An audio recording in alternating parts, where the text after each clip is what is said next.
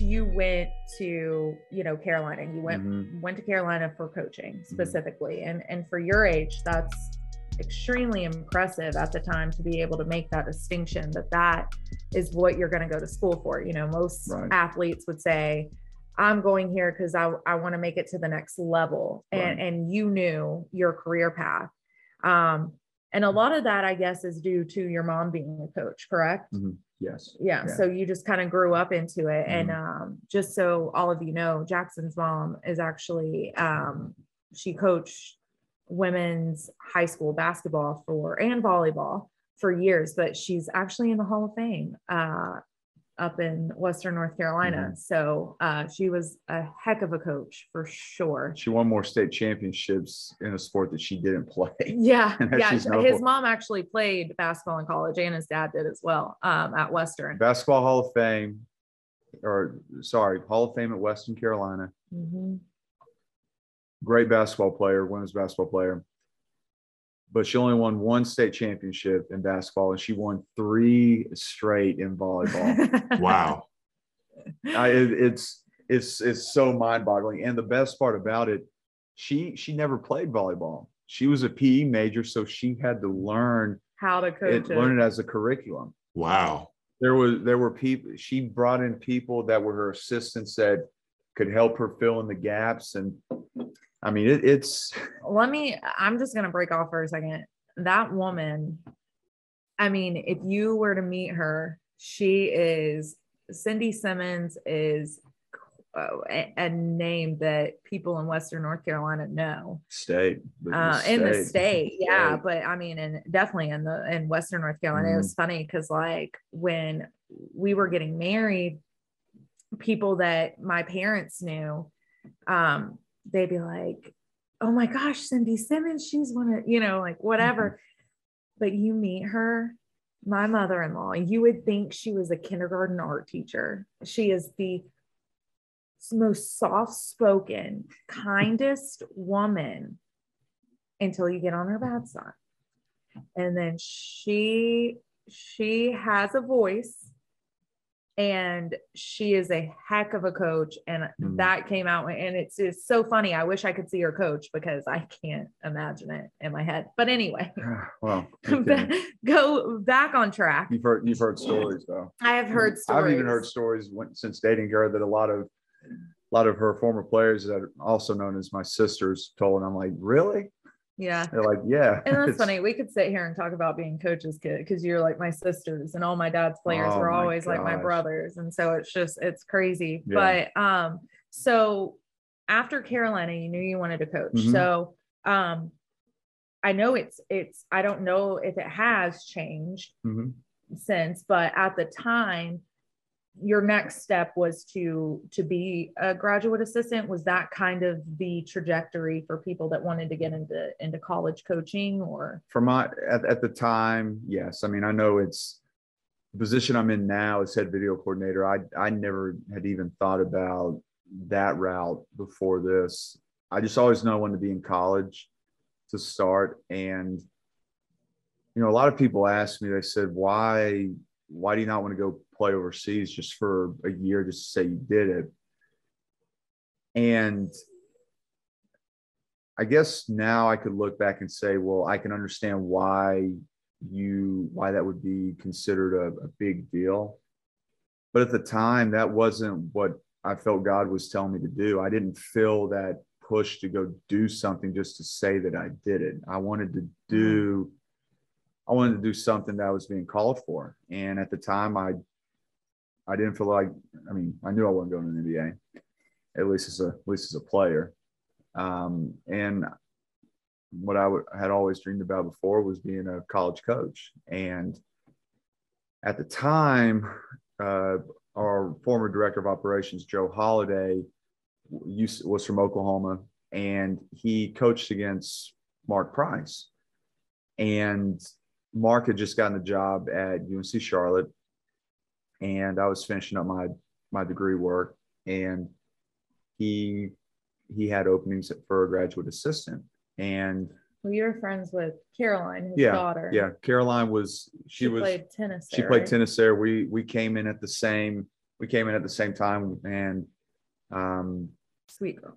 yeah, and we were in the leadership academy together. You know, just we were good friends, and you know, there was already that connection there. I'd met him at times before, and so, and actually a few members on his staff that he hired were had recruited me. Andre Gray was one of them, and Chris Ferguson, and then Houston Fancher, and there was already that connection there. So, but anyways, there was already a connection there, and so I was like, yeah, let's do that. And the great thing about it, and I didn't realize it until I got into the NBA full time, was I'd learned the NBA game from him. And at the time, I'm like, this is confusing. Like, I don't know any of this, because I came from my own, you know, from one system, and it really opened my eyes up to there's a way outside of what you're used to in Carolina basketball. And there's even things that after my time there that I learned now, that things we actually run with the Hornets now, that I called him one time, and I'm like, Coach, I didn't even know, like, I questioned why you did that before, but I know now why you did that. And that's so cool. Yeah, it is. And to be able to already have that understanding of the highest level that our sport is, and learn it from arguably not only the greatest shooter, but one of the greatest point guards of all time, was humbling. And to just see the type of person that he was, and he was a God-fearing man as well. And, you know, to be able to learn where I would ultimately be at this stage of my life from a basketball coaching standpoint was a blessing, because it helped expedite my understanding of the NBA game. And then, you know, also parts of this role that I'm having to do right now. Yeah. I'm just going to say that having the opportunity to sit here and talk with you about this is really eye-opening, because I mean, we've been together 6 years, and we do, I mean, I would say just naturally 95% of what we talk about is basketball related. It's just it's naturally, you know, we're out to dinner and we're drawing up plays and talking through, I mean, it's what we enjoy talking about. So but to hear you say that, you know, that you made that connection from something like being a grad assistant, you never, and you guys don't know this, but his goal was always to coach college basketball. And so for you learning those back then, when your mindset was still in college ball, is just a full circle. And to hear that is really neat. I think it's a life lesson to us all, that sometimes what we're learning right then, that we're like, well, I'm never gonna use this. A lot of times you end up using it, and you're just not listening to what God's plan is. Like I said, I had no idea that I was going to be at the NBA level. And to be able to rely on certain things that we did, even at UNC Charlotte, and be able to bring that to the chopping block with things that we try and do, it's something that I never thought about, because I normally thought that coaches, no matter what level you're at, that they just do it based off of what level they're at. So college coaches look at college things, and NBA stays in the NBA. But, you know, Coach Borrego has done such a great job of treating basketball as an art form, and gathering just plays, concepts from all different levels, from college to the international game. And it's very eye-opening to know that, like, even a coach that's one of 30 in the NBA or one of 30 in the world is looking at film from Conference USA from 5 or 6 years ago. It's crazy. I mean, it's just somebody that loves basketball for what it is, and that's how Coach Price was, and that's even how the great late Larry Hunter was as well. He talked about everything from when he was at Ohio, when they were the part of the Shack of the Mac with Trent. Gary Trent's father was there, and Coach Boyle, who is there as well right now as a head coach. I mean, and to just hear him talk about all of his stories and just being able to experience his love for the game, it really shows you how much guys love the game, but then it also challenges you as well to learn as much as you can, because there's always something that can be learned. I mean, going outside of basketball, I mean, Bill Belichick going 11 minutes just talking about the evolution of snappers and holders. I think that'd be the equivalent of basketball saying the evolution of the screen or the pick and roll game and the rebounding game. I mean, it's just amazing that what many people would think is just a small part of a game in any sport is a passion and a love for one of the greatest coaches in the world of all time. And I think that's just a testament to that. Every coach, no matter how important or how big or small your role is very vital to the organization. Right. And I really like that because, like you said, that I think that kind of separates a lot of people because, like, as you said, basketball is an art form, and there are just so many intricate things that connect with each other. And I feel like we kind of categorize them as irrelevant sometimes, but really they're key, because without them, that system doesn't work. I mean, especially talking about the pick and roll thing. If you're not learning on the pick and roll, then you don't. I mean, it's still a big part of the game. As a basketball player, you would know that, and so diving into that and learning really the concept of the pick and roll really helps you more in the long run.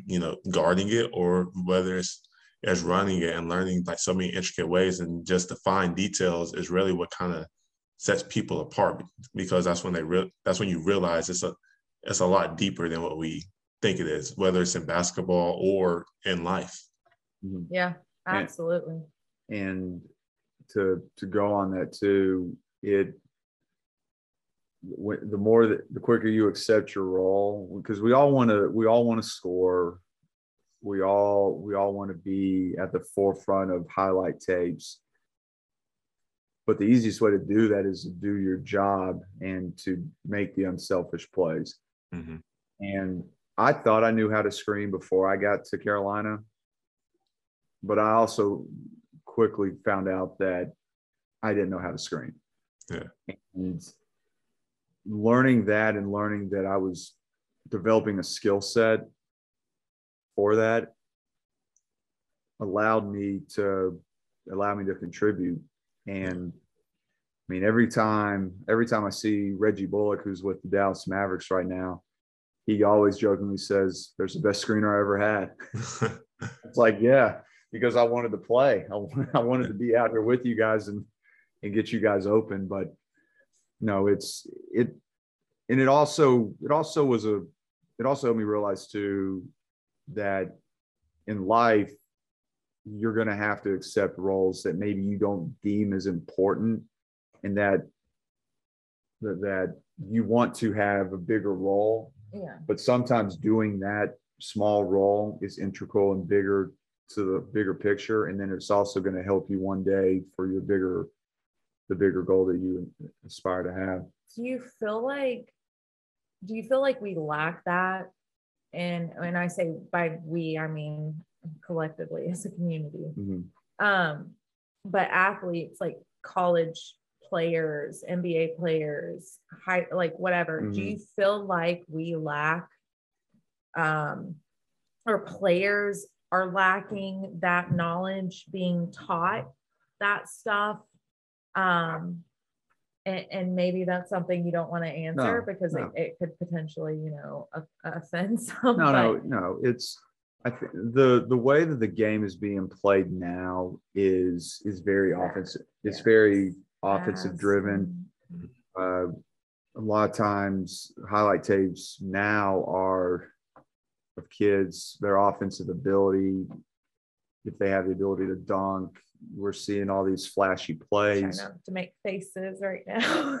but what they're not seeing is they're not seeing all the beautiful faults that they have as players, because they're seeing this perfection, this perfect image of them for a minute and a half, 2 minutes, or 5 minutes, or however long the clip is. But they're not seeing the bigger picture. And the beautiful part is that once they get to college, or I guess now you could say all these other alleyways that you can get to the pros with, what they're learning is that they're not a perfect player. But what they're struggling to learn is that that's okay. Because there was no perfect player. Michael Jordan wasn't perfect. LeBron is not perfect. Kobe Bryant was not perfect.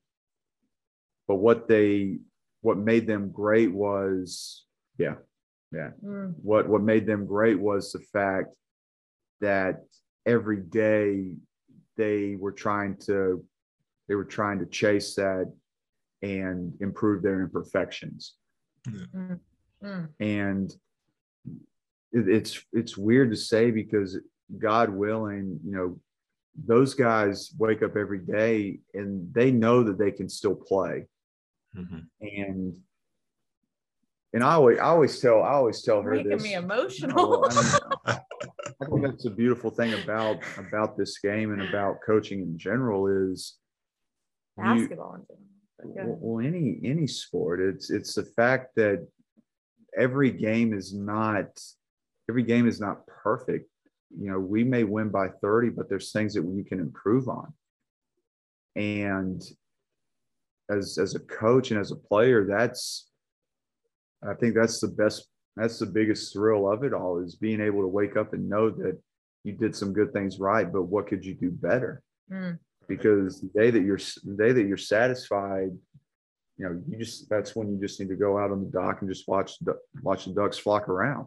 Right. He loves the lake. I do. I'm actually ready for it to get warm, and it's going to be warm soon, but it's a process. It's being involved in the process of not being caught up in the score and just getting lost in each practice, each game, and each play, and just treating each play like it's a life of its own, and just execute it to the best of your ability. Yeah. And I think one thing that I really learned from the game is it's the same way in life. We're not perfect in life. The only perfect person that ever walked this earth was Jesus Christ. And I feel like in the same way, we see all these mixtapes, these highlight tapes on social media and stuff, and we want to be, and it makes people seem perfect, and they're not. And so we get afraid of, admitting that we're imperfect, or facing those imperfections. But that's the beauty in life. I've said that the beauty in life is learning, is growing. That's the beauty of life. Imagine if we lived in a perfect world where we were perfect. Can you imagine how bored we would get with life? So bored. But it just, even taking a step further, just in general, in life, out in nature, the imperfections are what make it beautiful. Like I'll never forget Sappy moment coming up. The first time he looked at me, and like I had no makeup on, and I had like a pimple or whatever on my face. And he still tells me this to this day, but he says, I love when you have a pimple or a blemish or something, because it makes you even more beautiful, because it's truly who I am. And if we could all go back to just taking people for what they are and what they're bringing, like I'm going to use this for example. I look at LaMelo Ball and my heart just like, it just gets gripped because he reminds me so much of my little brother. It's not even funny. And when he, just simply because in high school, he was ridiculously good at basketball. I mean, could hit shots from, I remember that's the first time I ever saw him. This is years ago, scrolling through Facebook, and there he is, some high school kid shooting half court shots in the middle of the game, making it, like 6 in a row, whatever. This kid got all this hype through all these years, and now he's been put in the NBA. He's done fantastic, but he's human, right? Yeah. He gets in slumps. He's around all these older players, this new league that he's never played in, and he's doing it well. However, cut the kid some slack. Cut these guys. I get it. It is a business. I understand that. But at the end of the day, these are humans. The coaches are humans. I mean, and that's another question I was going to ask you guys.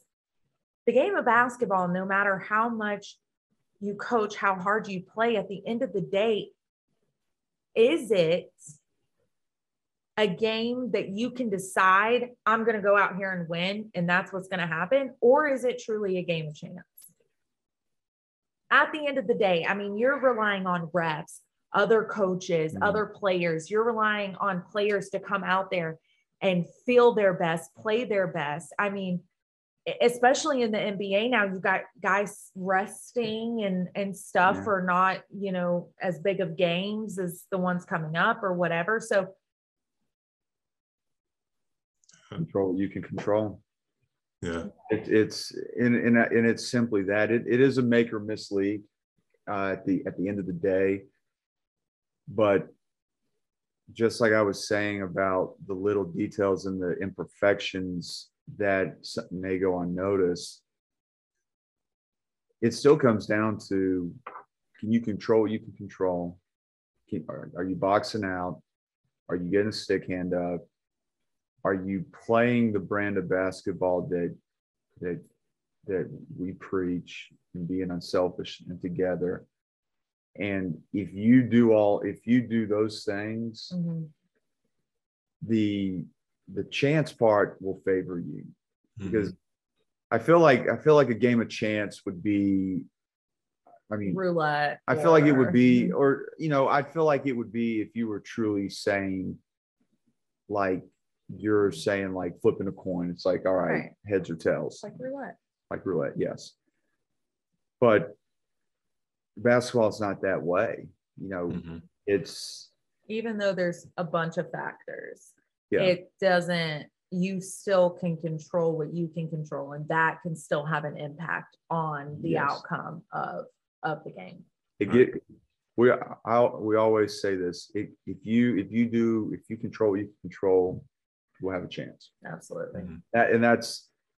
And with that being said, if you'll have a chance, if you play the right way, the odds are going to be in your favor. All right. Yeah. It reminds me of what my high school coach said. He always said 2 words before every practice, before every game, even afterwards. He said 2 words: attitude and effort. Those are the only 2 things you can control on the basketball court. And that's really stuck with me going through life, and even on the court, as a player, and even as a coach, whenever I coach. Control what you can control, like you guys said, which is attitude and effort. Because even though you work on your shot all the time, at the end of the day, you can't really control whether it goes in or not. After the ball leaves your hand, it's free game. Some days you're off. Yeah. But you can go get the rebound from the shot you miss. You can get on the floor for a loose ball, and those two things can bring a team down quicker than anything. Exactly. And to connect the dots, if your attitude and effort, if you control that, like you were saying, you're going to be in a position to be successful.